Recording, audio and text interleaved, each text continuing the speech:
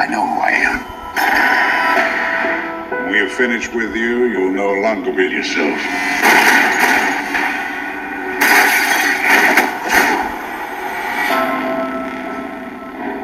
I remember. What's going on, everybody? Welcome back to Matt Goes to the Movies, rolling along with the Jason Bourne series. And today we're here to talk about The Bourne Supremacy, released in 2004 and the follow-up to the surprise hit, I think we were saying last time we talked about this, to The Bourne Identity, which really brought and made Matt Damon an action star, because before this, he was not known for that. But as we talked about in the previous episode, Rob and Harrison are back. So, Rob, welcome back. There was a couple things in this movie that specifically one actor that I forgot was in this, that when I saw him, I was like, wait a minute, I don't remember him being in here. And you probably know who I'm talking about, I think. Ooh, is it Carl Urban? Yes, I had no clue he was in Nailed this it. movie at all. I was like, wait, what? I was like, wait, what is he doing here? Is he in the beginning He of the just movie? kind of What's has a going tendency on? to show up in movies and you kind of forget that he's in them because he looks like a completely different human in every movie he's ever been in. He's like the master of disguise. Legitimately. But Harrison, welcome back to you as well. The Jason Bourne series, I know you said that this holds a pretty special place for you, so I know you're excited to, get in on these reviews, but, the Bourne Supremacy we talked about with the Bourne Identity being over 20 years old, this movie is getting close. It's 2 years away from that anniversary, and it's still kind of amazing to me that these movies are, at least these first two, are that old. Yeah, it's crazy to me. I had to, I didn't have HBO Max, so I had to go to my grandma's house and borrow them on DVD, which was, and like the menu blasting the sound at me was like, yes, this is from the early 2000s all the way. And like the widescreen in huge letters all over the DVD case. I knew I got the superior version. Thanks, Grandma. Yeah, so, this is a series that I remember the first two besides Carl. Like, I remember things about this movie besides, like, Carl Urban being a part of it. But these are the first two that I probably remember the most out of the entire series. So it was really interesting to go back and rewatch this one, just like it was The Bourne Identity. But we talked about how the character of Jason Bourne is like really relatable, and that's one of the things that we think make this movie, specifically the first one, so good, because we all liked it, a great deal. And it just continues in this movie that even though he's this super smart, intelligent, capable guy, he's still very vulnerable. And one of the things that hooked me right off the bat when this movie started, it's, in that first act, is Marie dying.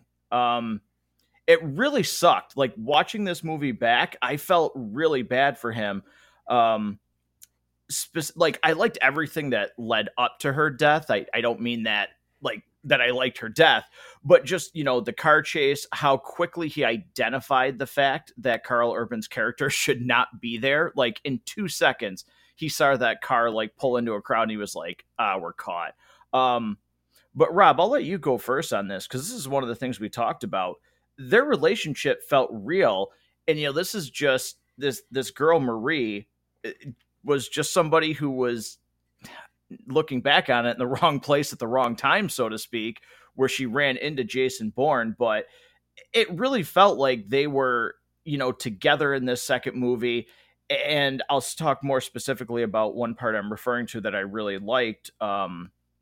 When she's killed by one of these assassins. But again, their relationship felt very real, and I felt really, really bad for her and for Jason Bourne's character when she died in the early parts of this movie. It's something you don't see coming because they're trying to figure out a way to get out of this. And if you've just got done, by the way, I really do recommend. I've never really binged whole series back to back to back. at any point in my life, really, until we started doing it both for the Basement Binge and for this show.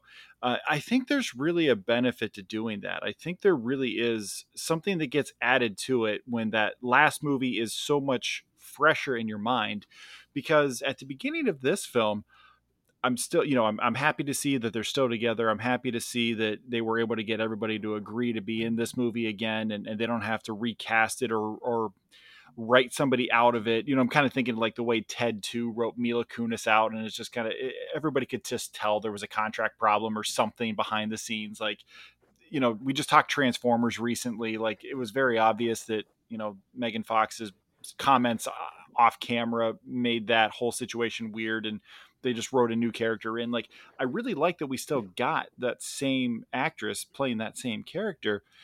And I really loved that it was a continuation of what we had just seen. You really expected that this badass Jason Bourne was going to find a way to get them out of there and was going to continue to save the day. So the way that whole scene is shot and edited, they're starting to get away, things are coming together, and boom, she's shot. Like, and she's done. It's not like she has time to bleed out. It's not like she has time to have this moment with him. She's done and she's out. And right up to that point, the movie is still playing with those ideas from the previous film, just this idea of memory loss and the kind of person we imagine ourselves to be. And Marie is starting to see that the man she loves is actually a better man than the man he forgot he used to be. And I found that to be such a compelling way to start this movie. And I'm like, oh, show me more of that. Oh, you killed her. Holy crap. I wasn't expecting that at all. This whole low speed chase where they get stuck in traffic and stuck dealing with bikes is somehow weirdly tense for a low speed chase. Did not see that coming at all. The underwater scene where Bourne realizes, nah, man, she's gone, was heartbreaking, was well shot, well acted, just a well put together moment that I think we don't always think we get in these kind of movies. Yeah, Harrison, I want to jump in with a thought, and then I want you to respond to that and say, your feelings on that. But I think what, Rob, you said about that chase scene, the slow chase scene, having tension to it, it's added by the dialogue that's happening between the two of them as they're trying to figure out how to get away, because she's sitting like, she's questioning him, what's going on. She's nervous, but he's telling her like he's not supposed to be here, the car, everything. But there's also where you can start to see that dialogue. And Harrison, I'll let you finish this topic on this, but when right before she gets shot, he does say like, I don't have a choice. And she just very subtly says, yes, you do. And then she's shot and she's dead. But like, you can see the realization in Jason's face when she says, yes, you do have another choice, that he's like actually thinking about that. Like, okay, maybe we could get away and just, I don't have to do this anymore. But that's taken away from him. But Harrison, what did you think about this opening? Either way back when you saw this, or even now, and anything to what Rob said about watching these movies consecutively, because I do think it adds to it, especially the emotions that we have for the characters, because it's so fresh what happened in the last movie. Yeah, I have something to say about all of that.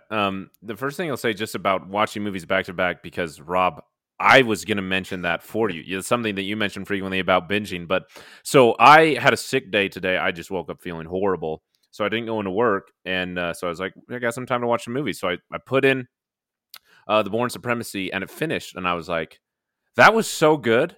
I have time. Let's watch The Bourne Ultimatum, because I know that one's my favorite. I'm like, I have no problem watching it twice. So I like immediately put it in.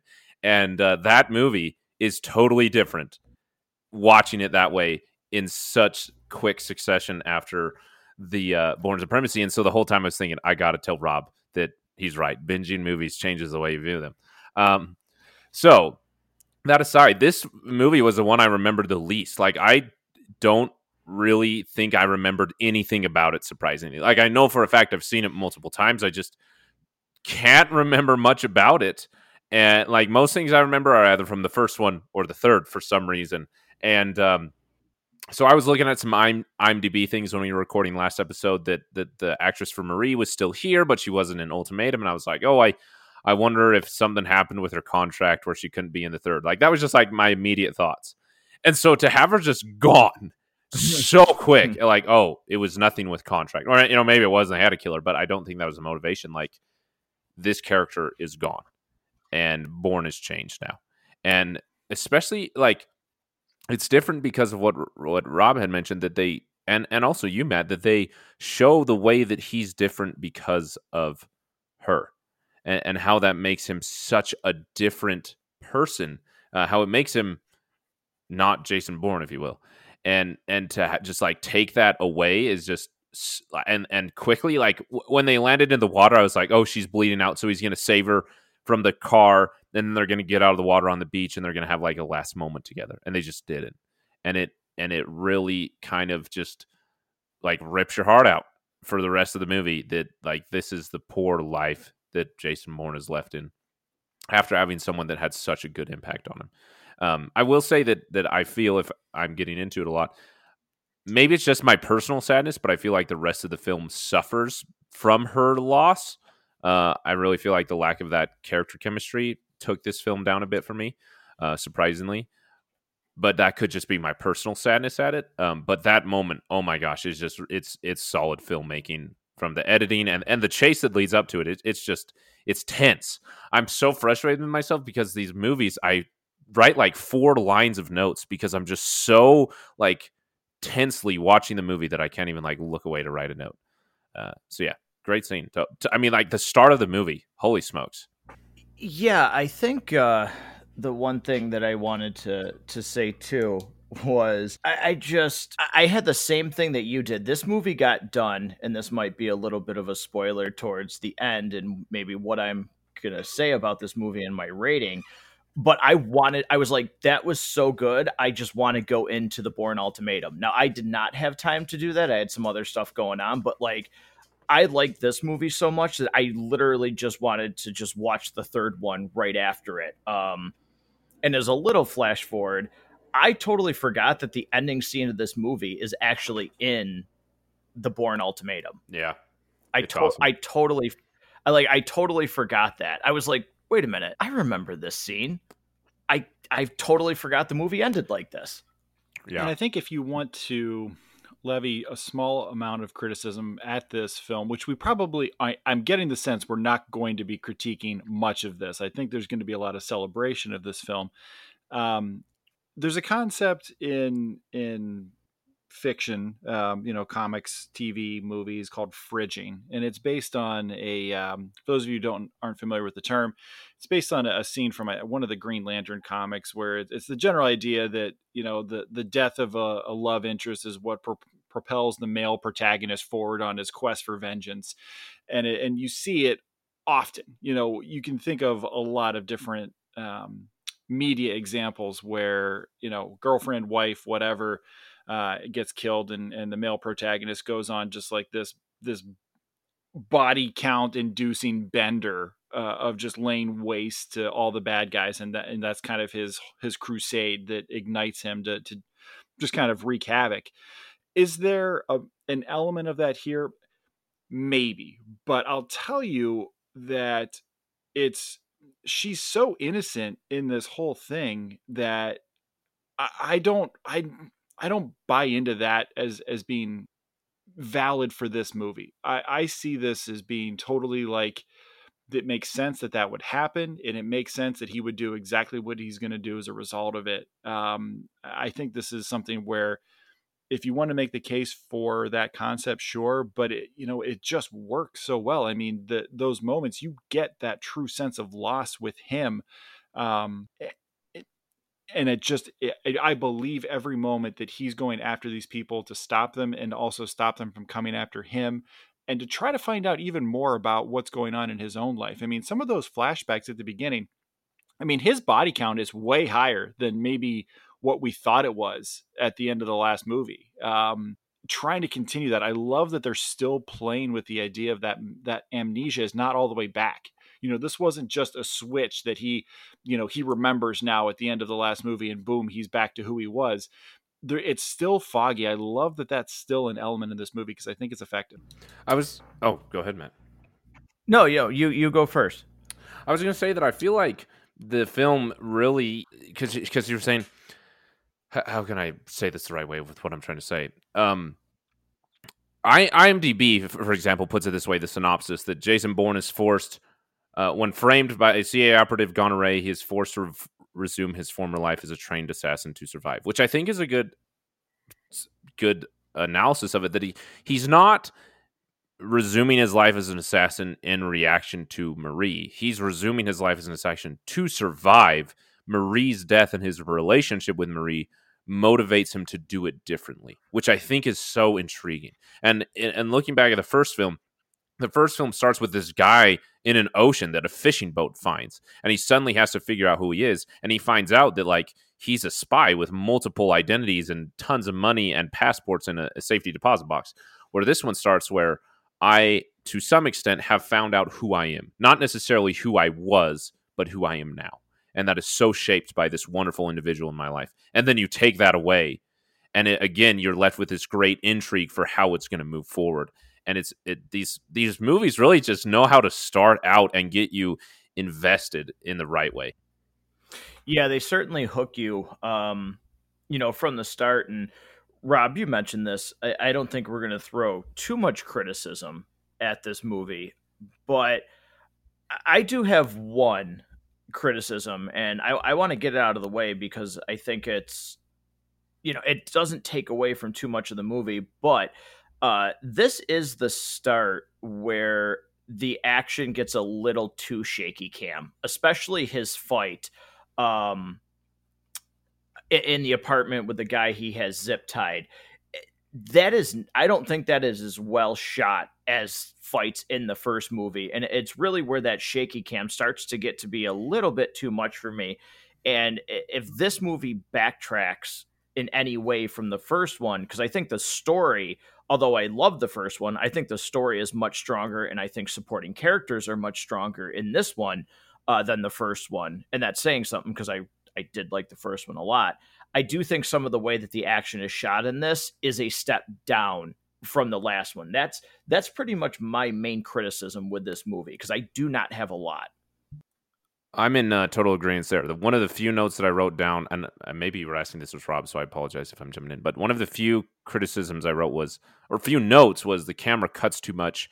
Even in like simple scenes, like someone entering an office, it's like, I do not need a shaky cam of the doorknob for half a second. Like it. So there, I mean, I will say, you remind me, the one thing I remember about this is that he fights with a magazine. I didn't remember any of the fight scenario or how the fight happens or any of that, just that he had a fight with a rolled up magazine. And I was disappointed to see how little of it I actually saw.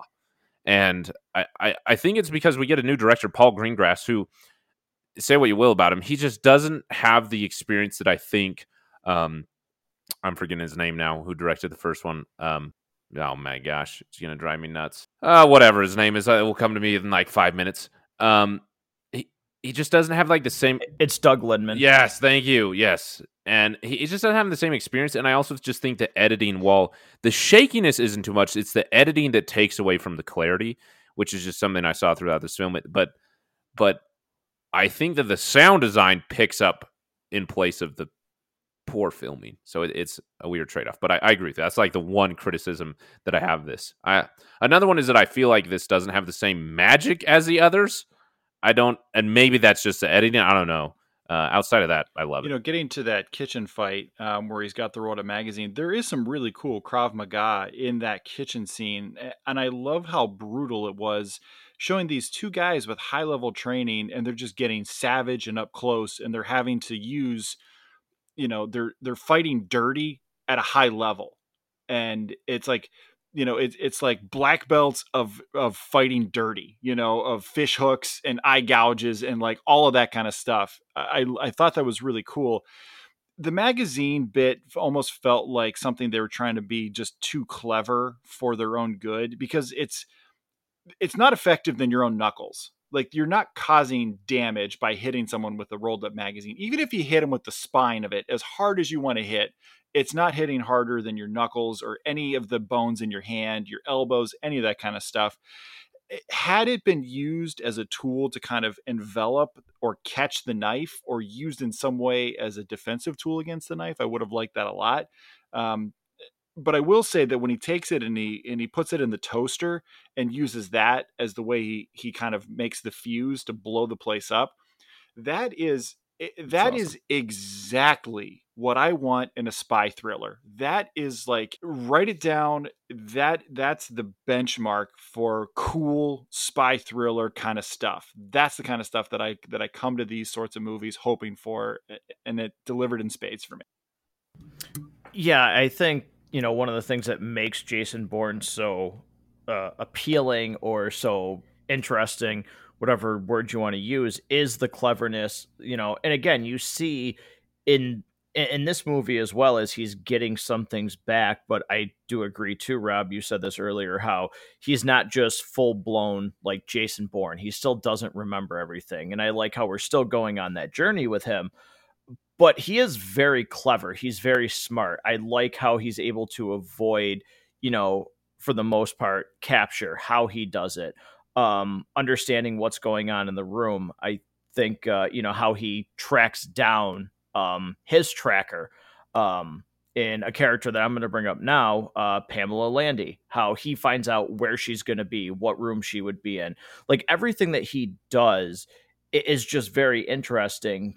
But, one area where this movie, I think, shines above the Bourne Identity, and I mentioned this in our review of that movie, I didn't find necessarily like Treadstone and the CIA people, whatever government branch they're using, to be all that interesting. I think when Pamela Landy hits the scene, her character, I love. And I knew I loved her from like the Bourne Ultimatum, but she, again, to me, maybe you guys are going to feel completely different.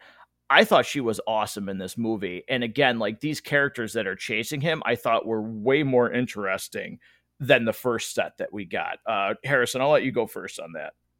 Oh yeah, totally agree. Like, and everything going on within the CIA, that it's not just like, oh, we have a rogue agent, get him back. The double crossing, the gray morality of the whole thing. It's just, and that gets even further in the Ultimatum. So I'm trying to like curb my thoughts on it a little bit. But especially Pamela Landy, just a great, I'm not going to say antagonist, but a fantastic foil to Jason Bourne that really kind of elevates this in a way that just you can't not be invested in. I think she comes up with this scheme early on for why she thinks Jason is doing what he's doing, and kind of tying in characters from the first film. And it's compelling and it's plausible and it's believable. And throughout this movie, there's a lot of things that are happening. But one of the things that really, really stood out to me about this is the rare sequel that is a true continuation of the original without having to rewrite the rules or introduce a new element that doesn't make sense in terms of the original.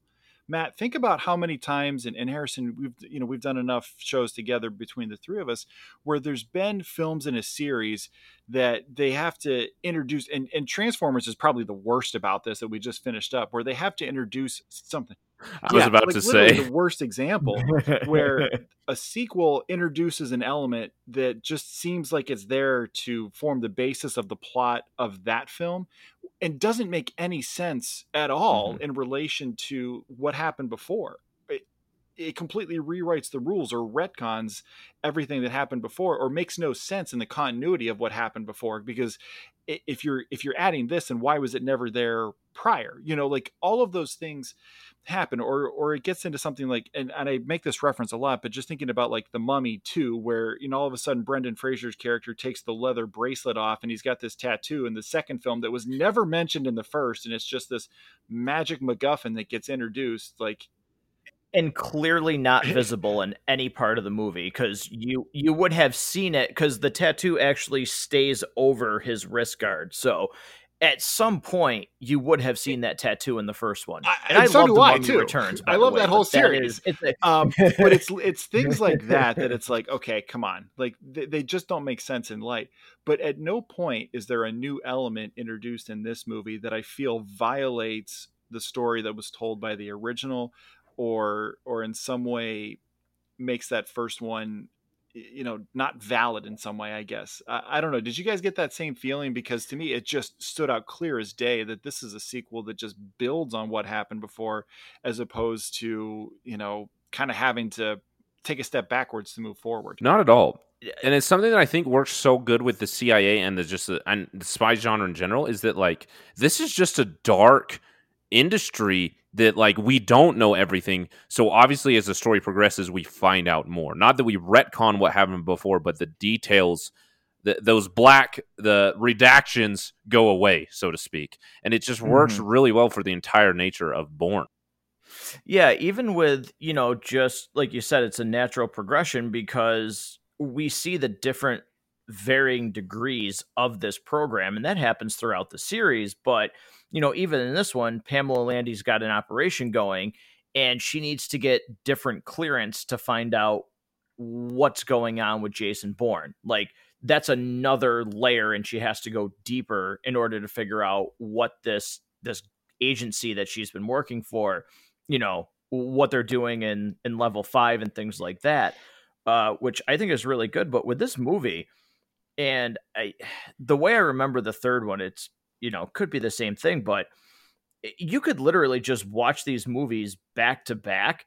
And if it just like said like 2 years later, like after the first one ended, it's like just one long continuous movie. It's almost like 1 and 2 you could put together as a Snyder cut, and it's just a 4-hour movie. Because the story just naturally progresses from the first one to the second one, and then even further into the third. Like I said, I've watched the third the same day, and like that one started, and I was like, oh, like this isn't like 2 years later. Like it's just like literally where the last one ended, and it's so great that they're able to tell a story this well. Which, as we get into the others outside of this trilogy, kind of falls apart. But it's refreshing, I guess you could say, that like these stories that we hold up, or these trilogies or these films we hold up, we come back to them, and it's just quality storytelling, just principles that you can apply to storytelling now, and it still works the same. And it's exciting to see that like I wasn't viewing them through rose tinted glasses, if you get. And a lot of this action happens more or less in real time, or pretty close to it. I mean, once the action starts going, this movie barely slows down to take a breath. I mean, it's not like it's okay overnight and now the next thing happens. I mean, there are some things that take overnight to happen, but it just feels like he's awake for like 48 straight hours while all of this is going on. And I think that continues to really build the tension. And it reminds me of another film that's just pretty much nonstop from the time it gets going, a little film called Running Scared, which, quick shameless plug, is available as a review on this very network. Wherever you downloaded this podcast, just go down like 3 episodes. You'll find an episode of Running Scared. Go check it out. It's pretty good. It was a very good episode. I will plug that as well. So one of the other things too that, again, I'm talking about these secondary characters, and he's only in this movie, but the Ward Abbott character, played by Brian Cox, who we find out is really like deep in the rabbit hole. Again, just those characters are just insanely more interesting, and how how deep this goes and how there's all these twists and turns. It was really cool to go back and just watch this movie. And none of these guys, though, like this new group that's a thwart to Jason Bourne, none of them feel over the top. They all feel like very real characters. Like, this is like, that guy is a scumbag in his own organization. Like, he does deals on the side. He'll do anything he can to protect his interest. And when he's caught, to me, it wasn't, because sometimes this has happened in these movies and I'm like, it's so cliche, but like his decision to end his life, you know, rather than like probably the shitstorm that he was going to be in being exposed, was like totally believable. Like I felt like that was in his character that he would do that.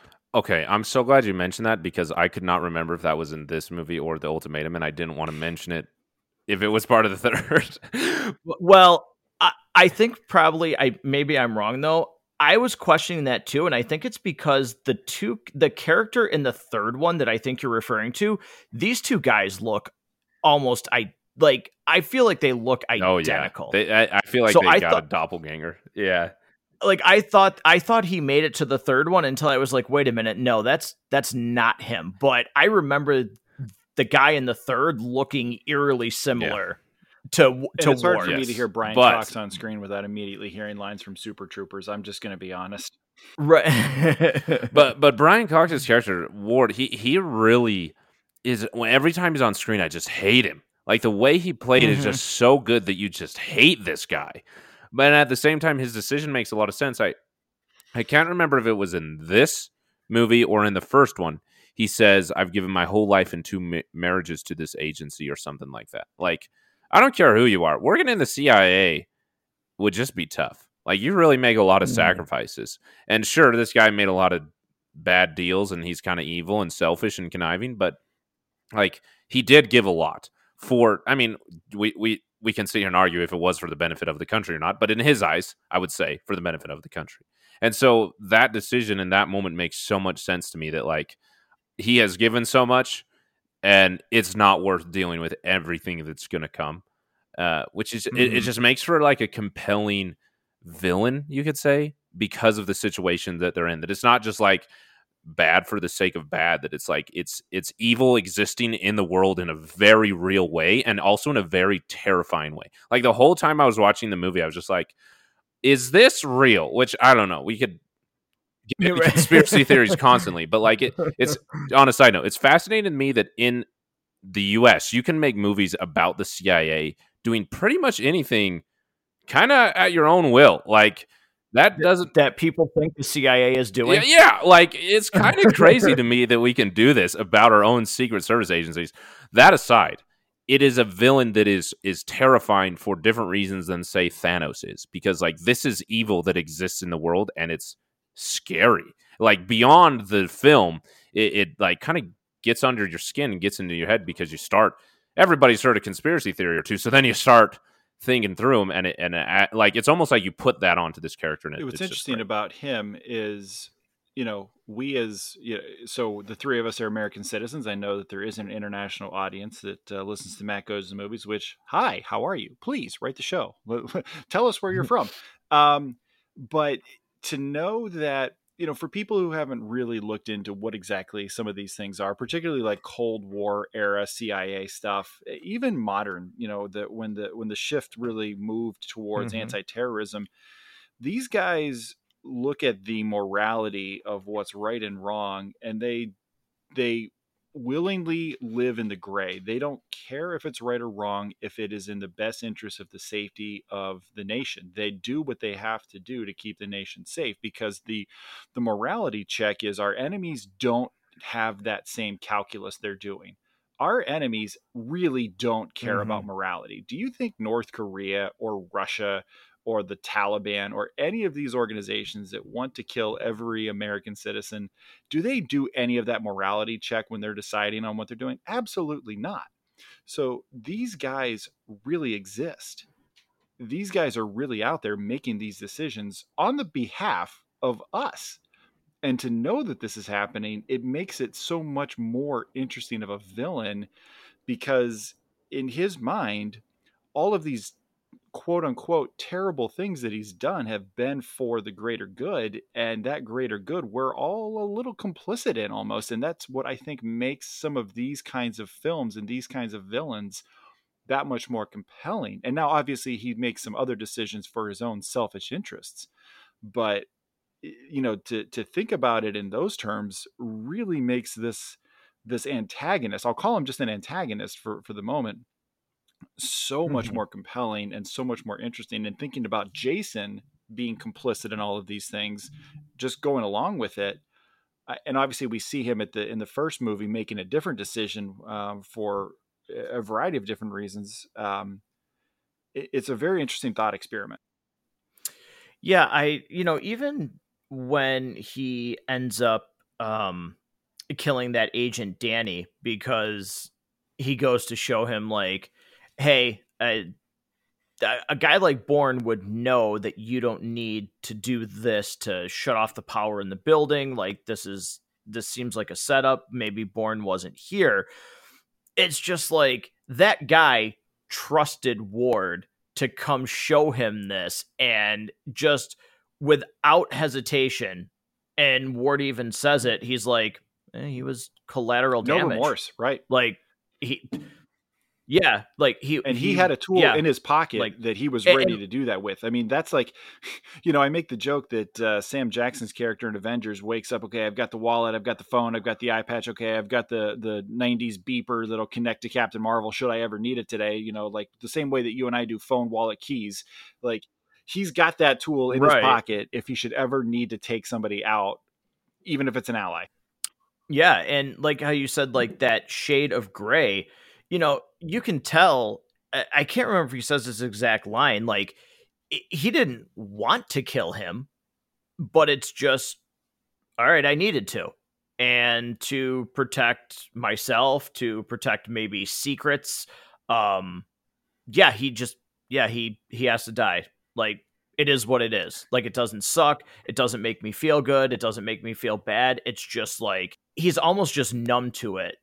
Harrison, you said like, I've given up 2 marriages and, it's like, he's just numb to it. This is what he does. Like he has no right or wrong on killing. It's just, okay, well, if I have to kill him, I have to kill him. It's just, he finishes it. Doesn't he call him unlucky?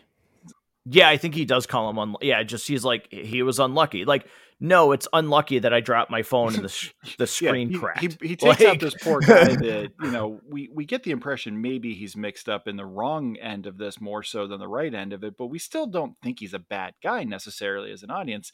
So he takes him out and he just goes back to his desk planner and just checks off like, well, kept the secret safe.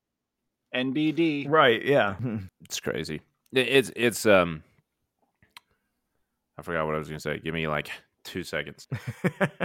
Oh yeah, it's interesting to me that like I love that it lingered on him after he did it.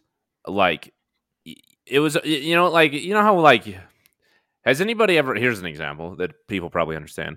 Has anybody ever like been caught in something, even not something necessarily bad? Like you're just like caught in a situation and maybe like the embarrassment, you like react and tell a lie. And then you're like, well, that was a dumb thing to lie about. Like, I don't know. I'm like trying to think of an example, but I can't, nothing comes to mind right now, but I'm sure people know what I mean. That like, there's almost, and so it kind of feels like that was his reaction. Like, oh my gosh, like I just got to keep the secret safe. Like I got to tell a lie to protect the lie type of thing, which I think is a better way of saying it. And then after the moment, he like thinks about it and it has to weigh on him, and he's not an agent. He's not out there taking lives. Like he's pushing a pencil, so to speak. And I like that it lingers on the weight of the decision he makes. And I don't know what it makes me feel towards the character, but it's interesting. I think it's a good point.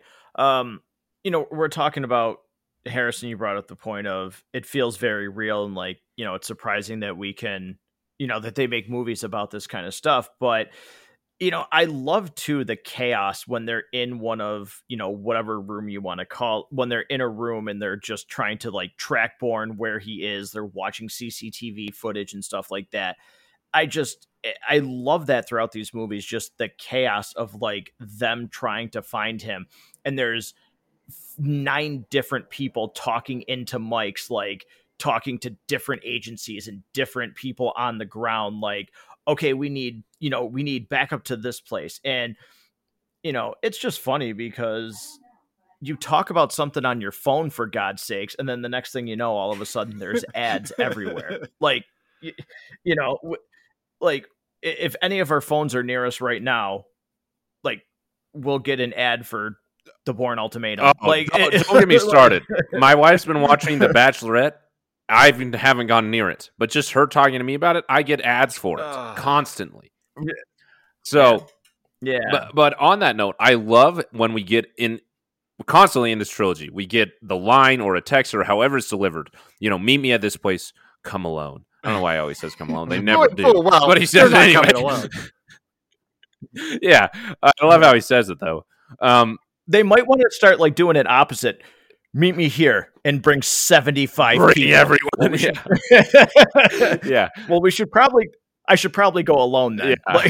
Yeah. But when that happens and like as it builds up to that scene, I get so excited to see how Bourne's going to outsmart them and cause that chaos that you just talked about, Matt. It excites me to see how Bourne is going to use the chaos for his advantage. I don't know. It's just so exciting. Like, especially in the third film, which is like the scene I remember. He's calculated. Yes. The scene I remember most about Bourne in general is from the third film where he does this so exceptionally well. But it's exciting. It's like one of those things, similar idea where like I don't know, I'm trying to come up with a good example. In a James Bond movie, you get excited when the Aston Martin shows up. When the Come Alone text shows up, I get excited in Jason Bourne because of what it means that the character is going to do later. And it's fun character making. And what I love about when he sets things up, it doesn't rely on 17 things all having to happen specifically a certain way, some of which are humans to behave a very specific way. Like we see this in some movies where this big elaborate plot happens, and the only way it works is if every single person and every single piece of that puzzle moves along the same way, and it starts to get a little implausible. And that doesn't happen here. It's simple, it's effective. It actually really works. Somebody we haven't mentioned at all yet, Julia Stiles. She was really a smaller role in the first film, plays a bigger role here. And I got to say, she absolutely crushes her time on screen. I mean, absolutely crushes it. And it made me kind of remember, like, man, in the late 90s, like early aughts, like I thought she was going to be one of the next big things. And it's not that she's had no career, but why is she not getting more high profile work? Like, explain to me why we don't see her on movie posters today. She's like, amazing. I don't get it. Yeah. That was going to be actually one of the next things that I brought up was her character, Nikki Parsons. And, Harrison, you were talking about the chaos that he creates. He says there was a girl in Paris, send her, I'll talk to her, like I'll turn myself in. And again, just like the chaos when they're like, okay, get her off the tram. And I thought that he was, it's one of the moments where whether or not he was actually maybe losing control a little bit, or if he was just doing it because he knew he'd be able, like that's the way he was going to get information out of her. He's much more intense than some of the other times he's talking, trying to extract information from characters. Like he's got a gun on her. Like when he's walking here, he's like, if you don't tell me the truth, I swear to God, I'm going to kill you. Like he doesn't say that in these movies, like he doesn't threaten to kill people. And I found that interesting. I will say that from what I remember from Jason Bourne, her presence in that movie, which is the fourth one in the Jason Bourne stuff, this movie made me very confused as to what her purpose was because of some of the dialogue between her and Jason, but that's for that episode. But in this movie, yeah, she was really good. And, that scene where, he finally like leaves her in whatever that was, like the bathroom or the janitor closet, wherever they were, where he's interrogating her. I thought she was really believable. I thought her performance was really good. I was a little disappointed that it was just like, okay, she's completely done now. And the last thing we get is like, she's back at the hotel. Like they found her. She's fine. Like we didn't get any more of her. Yeah. There's a lot of things I have to say about this. First, I love that constantly Bourne's plan is him adjusting to other people, adjusting to him, which is awesome. But yeah, Julia Stiles. I like the second she showed up, my wife in the first one, my wife was in the room. I was like, hey, look, it's the girl from 10 Things I Hate About You. Totally different movie. And so like, that's what I was going off of, which she's a great movie, by the way. But yeah, then she just really delivered in this, and then in this one, like she just really brought it, and even more so in the third. And I was like, what? I had the same thought as you, Rob. Why is she not in more movies? And it makes me kind of sad that she's just here and then she's gone, and then she's here and then she's gone. It like I guess that's another thing about this one that I will say that is a negative of me, is that characters seem to just kind of be moved around like chess pieces, and if you're not the queen, you're kind of forgotten about. So if you're not Jason Bourne and you're not Joan or Pamela Landy or Abbott, you're kind of just like occasionally moved in an adjustment to other people, if that makes sense. Like you're moved so that the queen can move. Anyway, if that explanation makes any sense. Yeah, no, I think there's, like I said, I was disappointed that we didn't get her again. I do like, because he does this, at the end of the movie too, and these things where he's like just so far ahead of them, so to speak. I just love that part where he's like, well, it shouldn't be that difficult. She's standing right next to you. And just like the sheer, like almost panic, but also like, God damn, he's so good. Look on everybody's faces. Like, I love it. He's somewhere where he can see us. And they kind of like, they're not even surprised have by either that. of you They're like, oh, well, yeah, he is Jason Bourne. Okay, I suppose that makes sense. That checks. Yeah. And they really do, Harrison. I know you want to jump in. And even with Abbott, where he's, not only is he trying to protect a secret, but they still think, to some degree, they know Bourne is dangerous. And like when he's telling Pamela, like, and he's coming after you. So for self-preservation, you might want to think about that. Like this is, even though he's got amnesia, like there's people in this agency that know, like, this is a dangerous guy.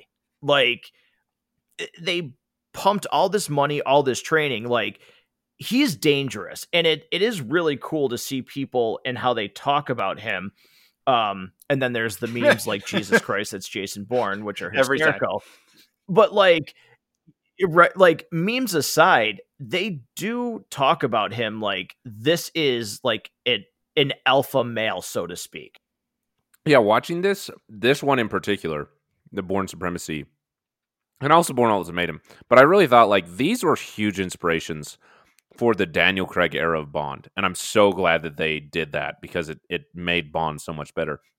But also like the way they talk about Jason Bourne is what inspired the idea of John Wick. I know it. Like even though the characters are very different, but also very similar, just the way they talk about Bourne is what inspired John Wick. I just know it, which is fun to think about. But I was going to ask, have either of you seen The Gray Man on Netflix? Not yet, but I want to. I have not watched it yet. It's like a fun popcorn action movie. Really fun. The characters in it are fun. So there's this one scene, it's in the trailer, when so Ryan Gosling and Chris Evans, they're like the two opposing forces in the film, and they're in a fight scene, and Ryan Gosling character drops a grenade to like escape from being captured by Chris Evans, and Chris Evans looks at him for like a half second, is like, ballsy. And the way he says it is like memed in my head forever. So every time Jason Bourne says like they're right next to you, I hear Chris Evans saying ballsy. It just makes it so much better. Oh geez, that's pretty good. Oh god. Now I'm thinking about the Ryan Gosling meme where somebody was trying to feed him stuff. Have you guys ever seen that one? No, I do. You've never seen that? I'm going to Google. Okay. All right. So listeners, just a quick sidetrack here. Yeah, guys, you have to look that up. It is a video of somebody who literally like puts a spoon up to the TV screen, and Ryan Gosling acts like it's Ryan Gosling like pulling away from it every single time. And I might have seen that. I think I have. So that's now all I'm thinking of. But so damn memes, the internet win. is undefeated. It really is. But I want to get your opinion on this, because I know that this scene, and I'm kind of like 70-30 on this. So listeners, this is all audio, but we're video, and Harrison is losing his mind right now. watching this in the background.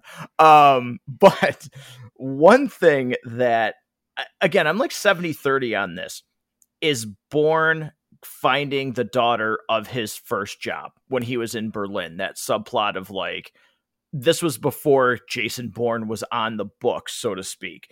I get that it's more for him, but there's still part of me that felt like that scene just wasn't completely necessary.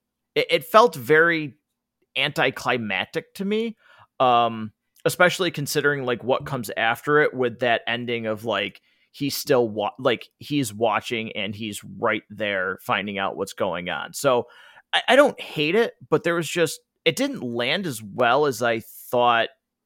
It does slow the movie down a little bit because, like we said earlier, this thing is at a breakneck pace throughout most of it in a good way. It does kind of slow some things down.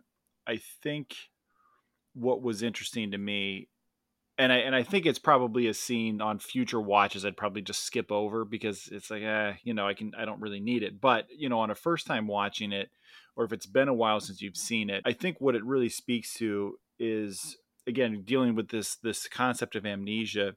The person that Jason Bourne is becoming compared to the person he used to be, I think that's important for the man he decides that he's going to be now. He can't do anything about the man he used to be, but the man he's going to be now and for the future, I think that's an important scene to help cement that idea for him. Could it have been tidied up a little bit in the editing room? Yeah. Could you have cut out maybe 10% of the dialogue and made it clip along a little faster? Sure. My thoughts about it is that it's a great scene, especially what Rob said, that it's forming Jason Bourne moving forward. And it kind of drives home the point that he makes later to Abbott, that when Abbott's telling him to kill him, and he says, she wouldn't want me to. Right? This is a new Jason Bourne. Awesome scene for that reason. And I had no memory of it. So when it happened, I was like, wow, I did not expect this to be in the movie. And I was impressed with it, and I really liked it. It does slow the movie down a lot. And so I think that from that standpoint, from a pacing standpoint, but also just from a logistical standpoint, maybe, I don't know, it's weird in the point in the movie that it takes place. Like, isn't his arm, like, wasn't he shot? Or is that no, later? It's prior to that. By the way, there is no safe place to get shot and just kind of walk away. Like, any place you get shot where the bullet enters your body and passes through, like, you're gonna bleed out. Like, it frustrates me sometimes the way movies deal with guns and gunshots and things like that. Just like, because so many people don't have any reference points to like what firearms do and don't do, so they have only movies. It's like there's, if you get shot through the shoulder, you need to seek medical attention immediately. Like, that's like, you're gonna bleed out, you're gonna go into shock, you're gonna have a bad time. Like, there's no just, I'm gonna continue on driving through this action scene and go do a bunch of other stuff. Like, you got to go get that addressed like right away. Yeah.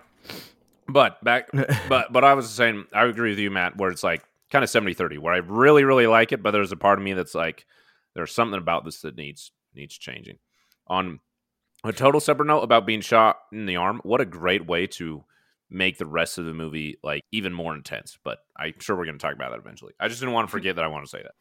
Yeah, you guys both make really good points. And like I said, it's not something that like completely derails the movie or like I can't stand. And I think they both give good performances during it. Like, I think the daughter's like actually very believable, and I do appreciate that there wasn't like the cliche of like her trying to go after him or like him giving her the gun to be like, make, like, you can kill me if you want to kill me. I just like that. I do like the fact that it was just like him telling her, and then he just walks away and that's it. Cause like, what would she do? Yeah. Like, like a real human being in that moment would be like, well, I'm not going to attack this guy. He has a gun. Yeah. Like, it sucks. And I'm probably steaming with rage that he told me this, or I'm super sad or whatever the case may be. But like, I don't feel like like she would go after him, and sometimes movies have the tendency to do that. She's got a lot of I weird emotions too at that point, because she's getting somewhat validation knowing that her mother did not commit murder suicide. So she's balancing that with meeting the person who actually was responsible for it. So she's got validation, but also anger, and it's a complex scene. Yeah.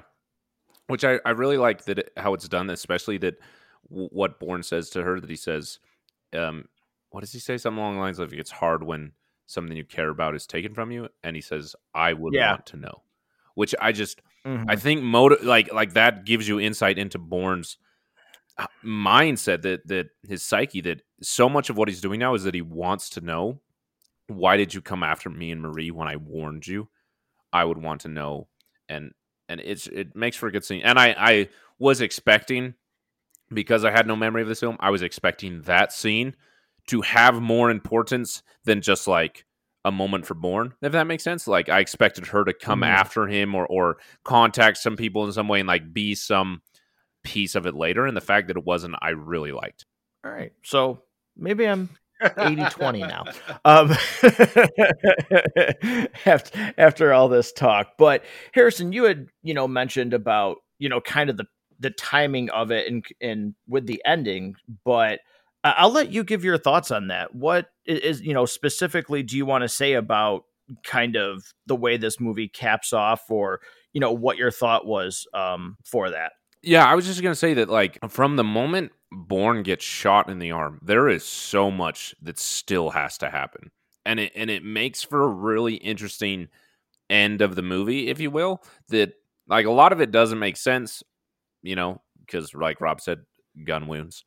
But it makes for a way to spice up your chase scenes, to do something different with a character, to add another level of fear and anxiety to this chasing. That's like, is Jason Bourne going to survive the vehicle to vehicle crash, or is he going to die from this wound bleeding out type of thing? Like, it just adds a layer of intensity to it that a final act like that might need, and it's just done exceptionally well.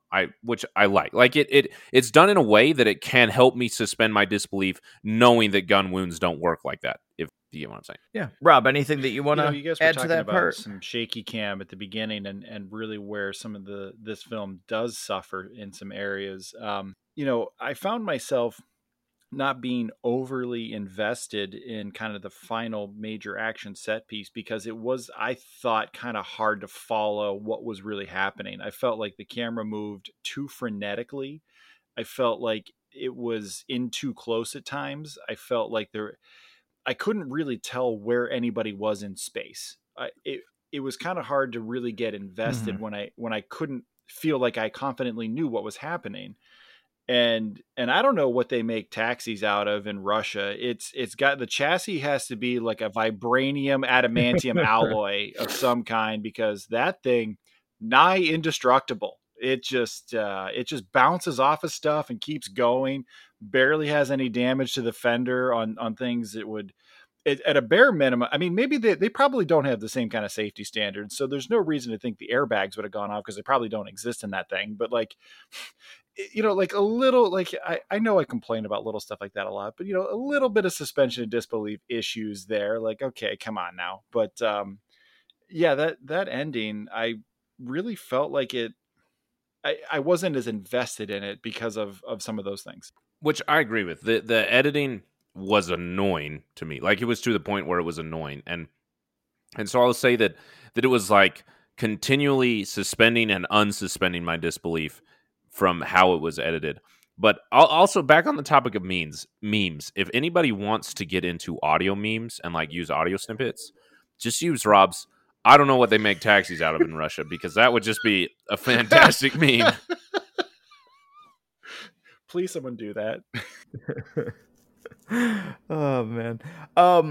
I don't think either of you have, but one thing, because just kind of doing some research on this series and stuff like that, I do find it interesting that this movie, although it takes the name of the second book, the plot's completely different. Like, they wrote this screenplay on their own. Like, they actually they only used the title from the second book to name this movie. I did see that, which I thought was interesting. And where did it go?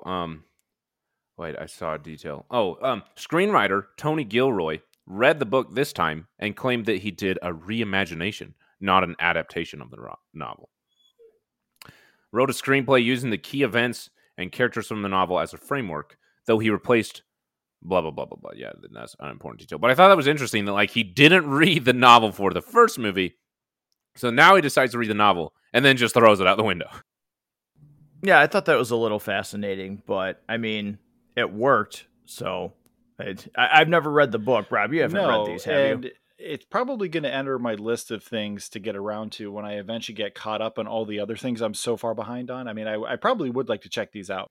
Yeah, I think that I just thought that was kind of like an interesting fact that, yeah, he just kind of said like, all right, here's a little bit of framework, but I'm really going to do my own thing and reimagine this, so to speak. So Harrison, I'll let you go first. Is there any other like major points about this movie that you feel you haven't been able to talk about? Yeah, I'll say this. It's interesting to me that trying to sandwich this between the two other films, this definitely feels like a second film to me, if that makes sense. Where some parts of it feel like reaction's not the right word, but a reaction to the first, a reaction to the things that people liked, a reaction to the things people didn't like, and an adjustment and a what. The word is not coming to mind, but and so there's part of it where I think the writing does get better, but for some reason that I can't quite put my finger on, the story doesn't quite have the same magic as the first one and nowhere near as much as the second one. And I thought that it was just going to be because of Marie missing, but then I watched the third and that wasn't the case. So I'm curious if either of you felt anything like that, where like it ended and I was like super stoked and it was fun and there was parts of it that I was really, really liked and I had a lot of praise for it. Loved parts of it even. And of course, like I mentioned, I was really excited to go on to the next one, but I just didn't feel the same magic that I had after I watched The Bourne Identity. Did either of you experience that? Rob, I'll let you go first on that. Any thoughts on that? Keep in mind that the first time I've seen this movie was last night when I watched it. It was the only time I've seen it. And I feel like, and I've talked about this on previous episodes, as much as possible, I try, particularly like when we're doing Disney Plus shows and things like that. And when we did Halo, I almost always will watch something once just to watch it.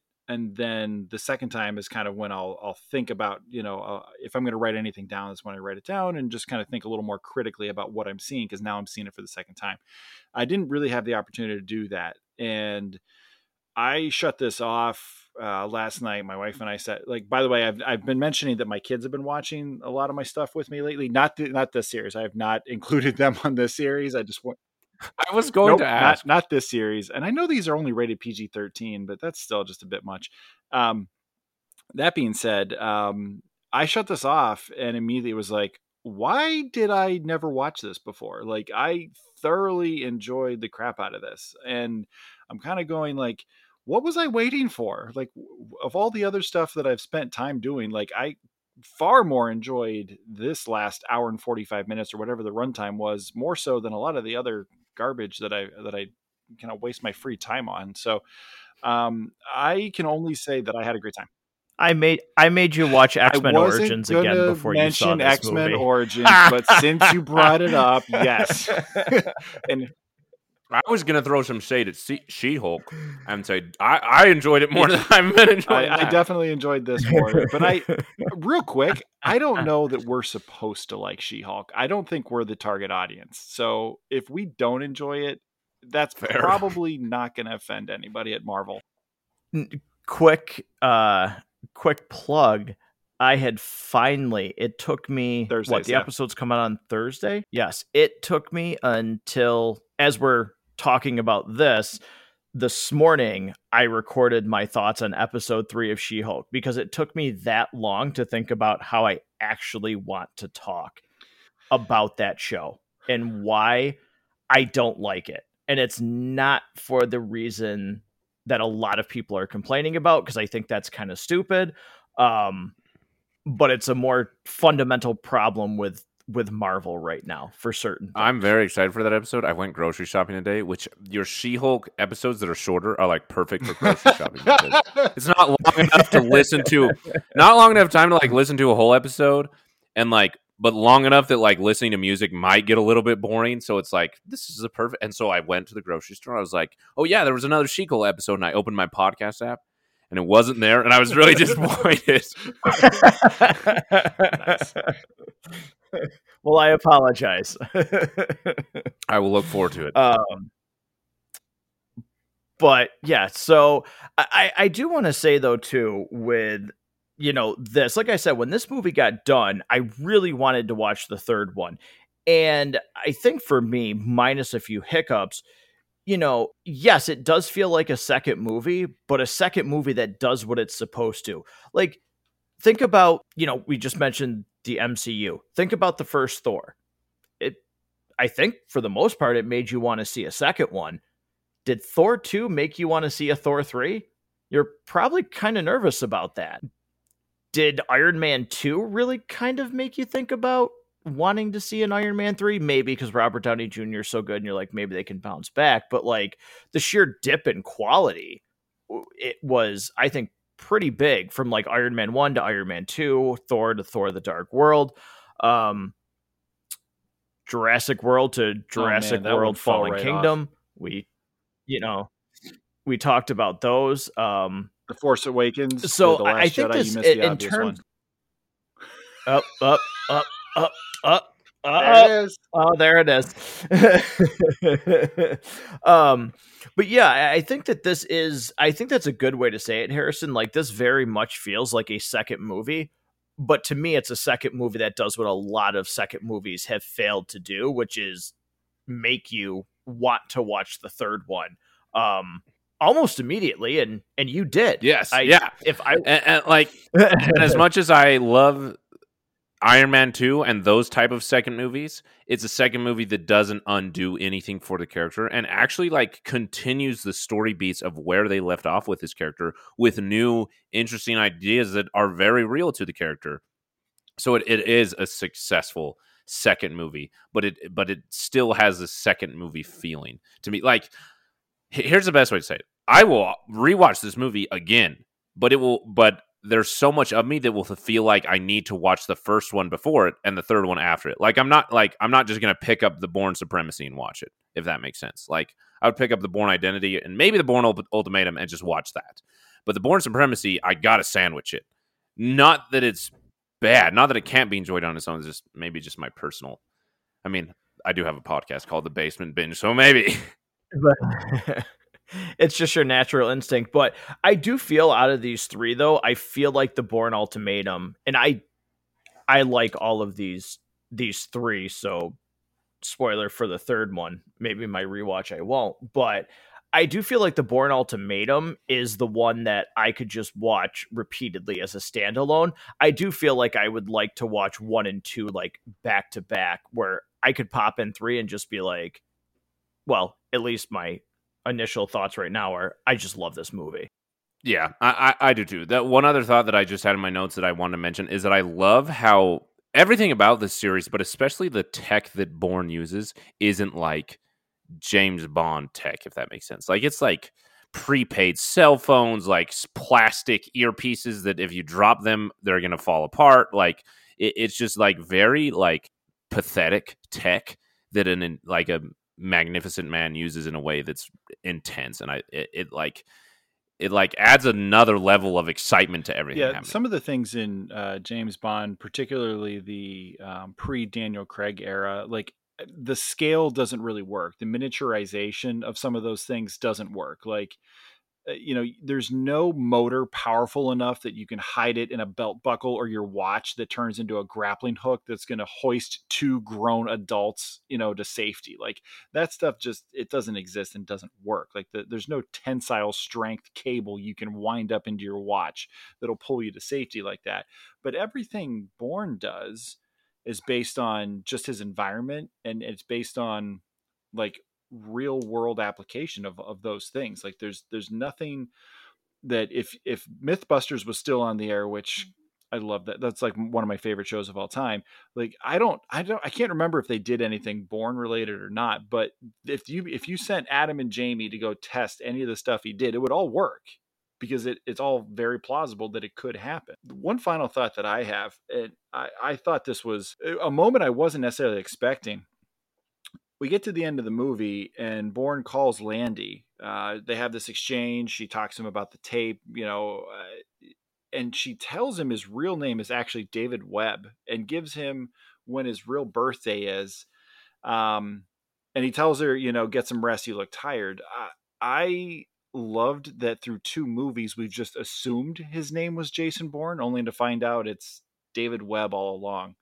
I think that just was such a cool detail. Yeah, I really did like that. Like I said, I forgot that that's here in this movie, and then it's established much more in the Bourne Ultimatum. But the only thing that like I could see maybe being a little bit confusing, like if you've never seen these movies and you go, so you watch the first one, you watch the second one, it would almost kind of be like, how the hell did he get there? Because he was in Moscow? Oh yeah, at the end, yeah. I thought, I was like, did we just get a time jump? Like he went through like bullet wound to like half dead, like the bags under his eyes were like Grim Revel, and then he's just like totally okay. That was really good. Yeah, that was really good. Rob mentioned that where it's like, Rob, I think you mentioned this, so if it was you, Harrison, sorry, but how it looks like he has been up for 48 hours, like they did a really good job of like making him look fatigued, like, and who knows, maybe they did make him shoot for 48 hours and he was that tired on set, I don't know, but like they did a really good job of like, he looked like he had gone through hell and was just like, at certain points in this movie, especially towards the end, just physically exhausted. Yeah, which like we didn't talk about it enough, but Matt Damon really just brings the character of Jason Bourne to life in so many ways, from like the very physical, visceral part of the character to looking tired to giving a performance in a scene where he's admitting his sins, so to speak, to this daughter. Matt Damon, as the DVD cover says, Matt Damon is Jason Bourne. Yeah, he really is. I can't stress enough how well he is in this role. But Rob, is there anything that you feel we didn't touch on that you had some notes on, like any major point about this movie that we didn't get to? The only, again, there's not a lot of critiques here, but there were 2 small things that just kind of felt a little odd to me. About 3/4 of the way into the movie, he's walking around the hotel where all of the CIA staff is staying, and he's just walking in without a disguise. Like I thought, okay, there's like 1 million people that are staying at this hotel that know who you are. So like that seemed kind of weird to me, but, and then when they raid the hotel at a later time, he escapes by just kind of going to the roof, which that would have been covered. Like there would have been teams on the roof. There would have been teams on the ground. There would have been teams everywhere. There was no escaping to the roof there. So like there was a couple small things that just jumped out to me that I went, I'm calling BS on some of the, like, the setup of the teams and things like that. But outside of that, I have so few complaints about this movie. I thoroughly enjoyed my time with it. And like I said earlier, I can't believe I waited this long to sit down and watch it. Yeah, I am like, and again, I mean, I've known you for about 4 years now. So I know you're very busy between, old work schedule, new work schedule, everything that your kids do. But I'm really surprised to hear that this is the first time you've ever seen this movie. Because again, I mean, you watched X-Men Origins Wolverine, you watched Batman and Robin, you watched all of these things. You watched the director's Daredevil the director's cut before we managed. One of my favorite to make it here. Matt Goes to the Movies episode. Daredevil's the director's I watched cut. Matrix Resurrections twice this year. Like, well, that was your fault. That was your choice. Yeah. Daredevil, a blind man beating up a woman on a teeter-totter.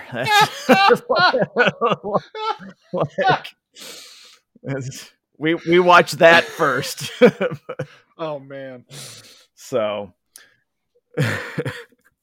but what we'll do then, if you guys don't have any other major points that you feel that you needed to discuss, we're going to move to popcorn time and we'll review this movie. So I'm going to give my review first. I will let Rob go second, and then Harrison, you'll cap off the review portion. But and like a brief recap of why you feel that the movie is. So originally, I gave The Bourne Identity a 4 on our rating scale, and I am giving this one a 4 as well. I think that the story is better in this one. I think that the secondary characters are better in this one, but it still loses 1 rating for me because of the fact that the editing and the direction is definitely for me a step down from the first movie. I feel like it's distracting enough that this movie is still very good.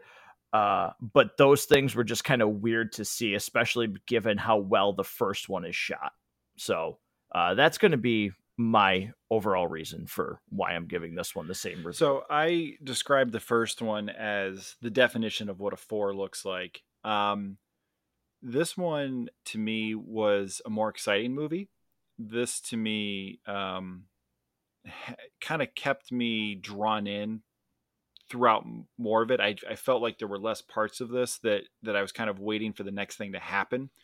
The action was really good. The spy tech, kind of the spy craft was a lot of fun and really good.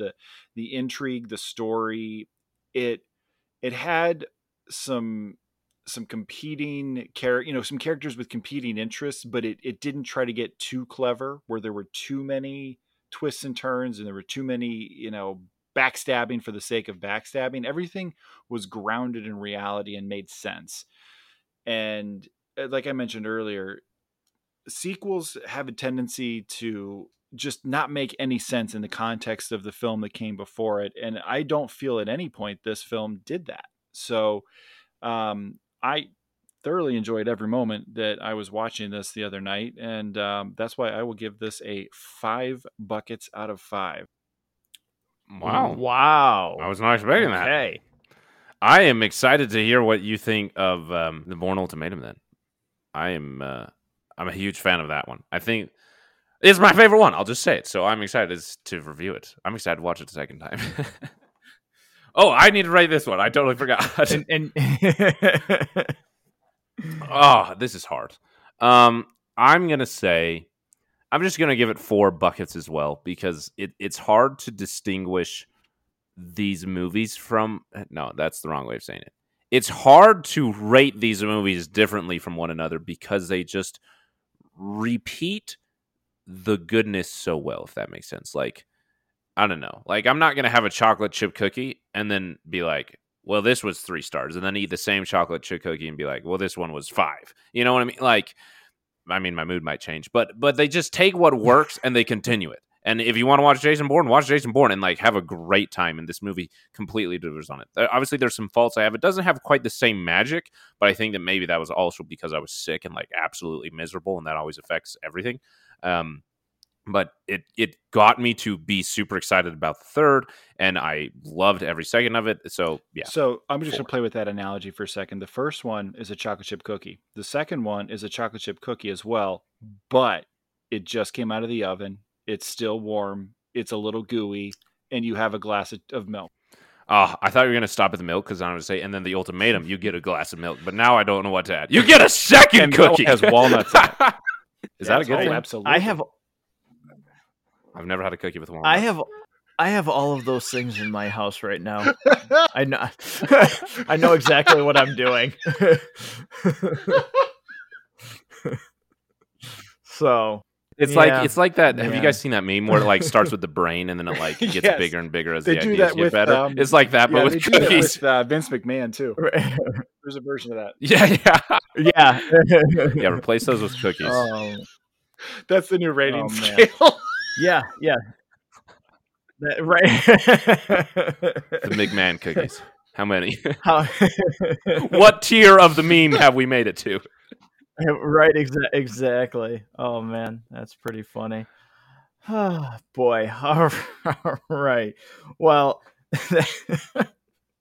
That's going to do it for our review of the Bourne Supremacy. But before we get going, Harrison, again, I know you're super busy right now with everything, but have you had a chance to think about anything that's coming to the Basement Binge, or is this just kind of occupying your time, like the free time that you actually have? Yeah, the second one, which I mean, no complaints about that. But there's I haven't even finished editing the Transformers episodes, which just frustrates me, And so I'm got so much happening in my life right now that there was just like a level of like I'm doing something new that's really important to me. Let me just focus on this and make sure I do it really well because I know I'm going to come back to the podcast, so it can sit aside for a minute. So that is where it's currently at. Obviously, new episodes are coming, but I got to figure out how I'm going to do that. So it's a weird in between right now, which is also just frustrating me. I've realized that except for last year, every single September where the podcast has been around had struggles where we like released episodes and then really struggled to release more. So I guess it's just like the curse of the Basement Binge to just not be able to release episodes during September. Well, I know I look forward to when you're able to kind of get back on track, so to speak, and release things on a more regular basis. But in the meantime, we love having you here. So thank you again for being a part of this. Thank you for having me here. Else I probably wouldn't be saying anything about movies and I'd be going insane. So like you're like keeping the sanity within me. So thank you.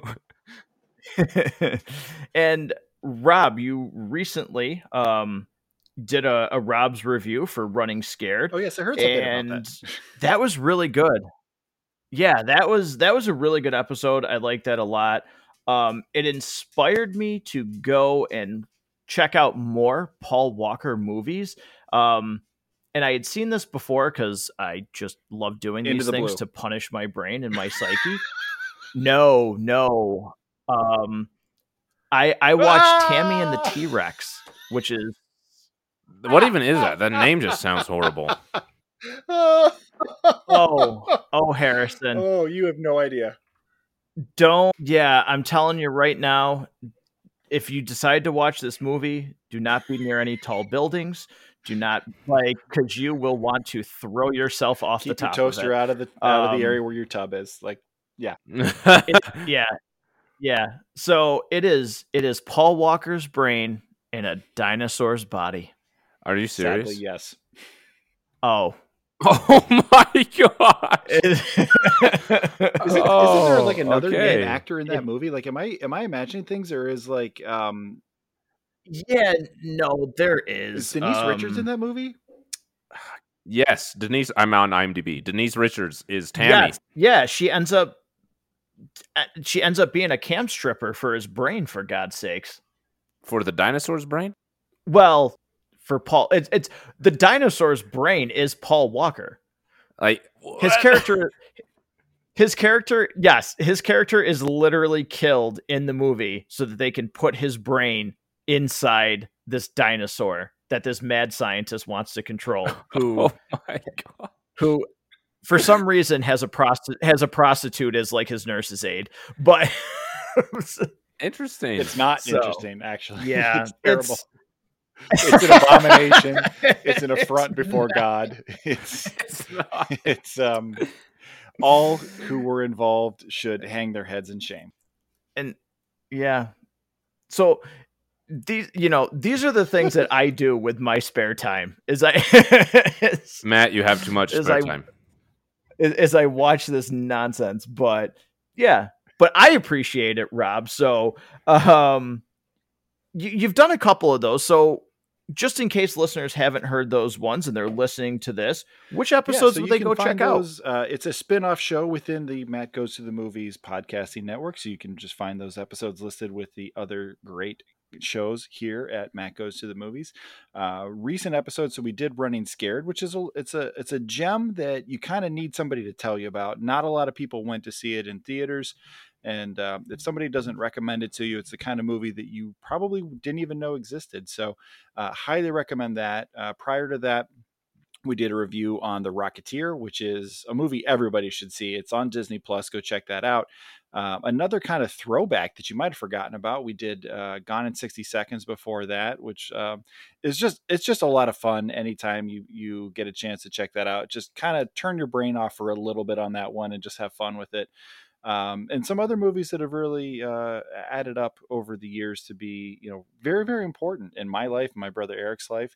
And then in between all that, I did an episode with my oldest daughter for Minions: The Rise of Gru, which was a lot of fun. And Lillian and I are planning our next episode already. Very, very cool. I will say that Minions episode has been extremely, extremely popular. A lot of people have taken the time to download that, so probably be looking forward to the next one. So again, that's going to do it for this episode. Thank you everybody so much for listening. And if you like this episode, subscribe to the show. There are every single link that you need in the show notes to get in touch with us. Also with the Basement Binge, which is a great podcast. Harrison has got some really, really great episodes there. That'll be in the show notes. There's just so many, but I would always recommend, if you want to start off with one that just kind of shows you like the character of the person that you're listening to, go listen to Wreck-It Ralph. I still love that one to this day. I think it's fantastic. And I think if that matters to you, I think it gives you a really good idea of the guy that you're listening to. Because he's an awesome dude. And I think that matters. So Well, thank you. Maybe it doesn't to you when you're listening to podcasts. You're welcome, buddy.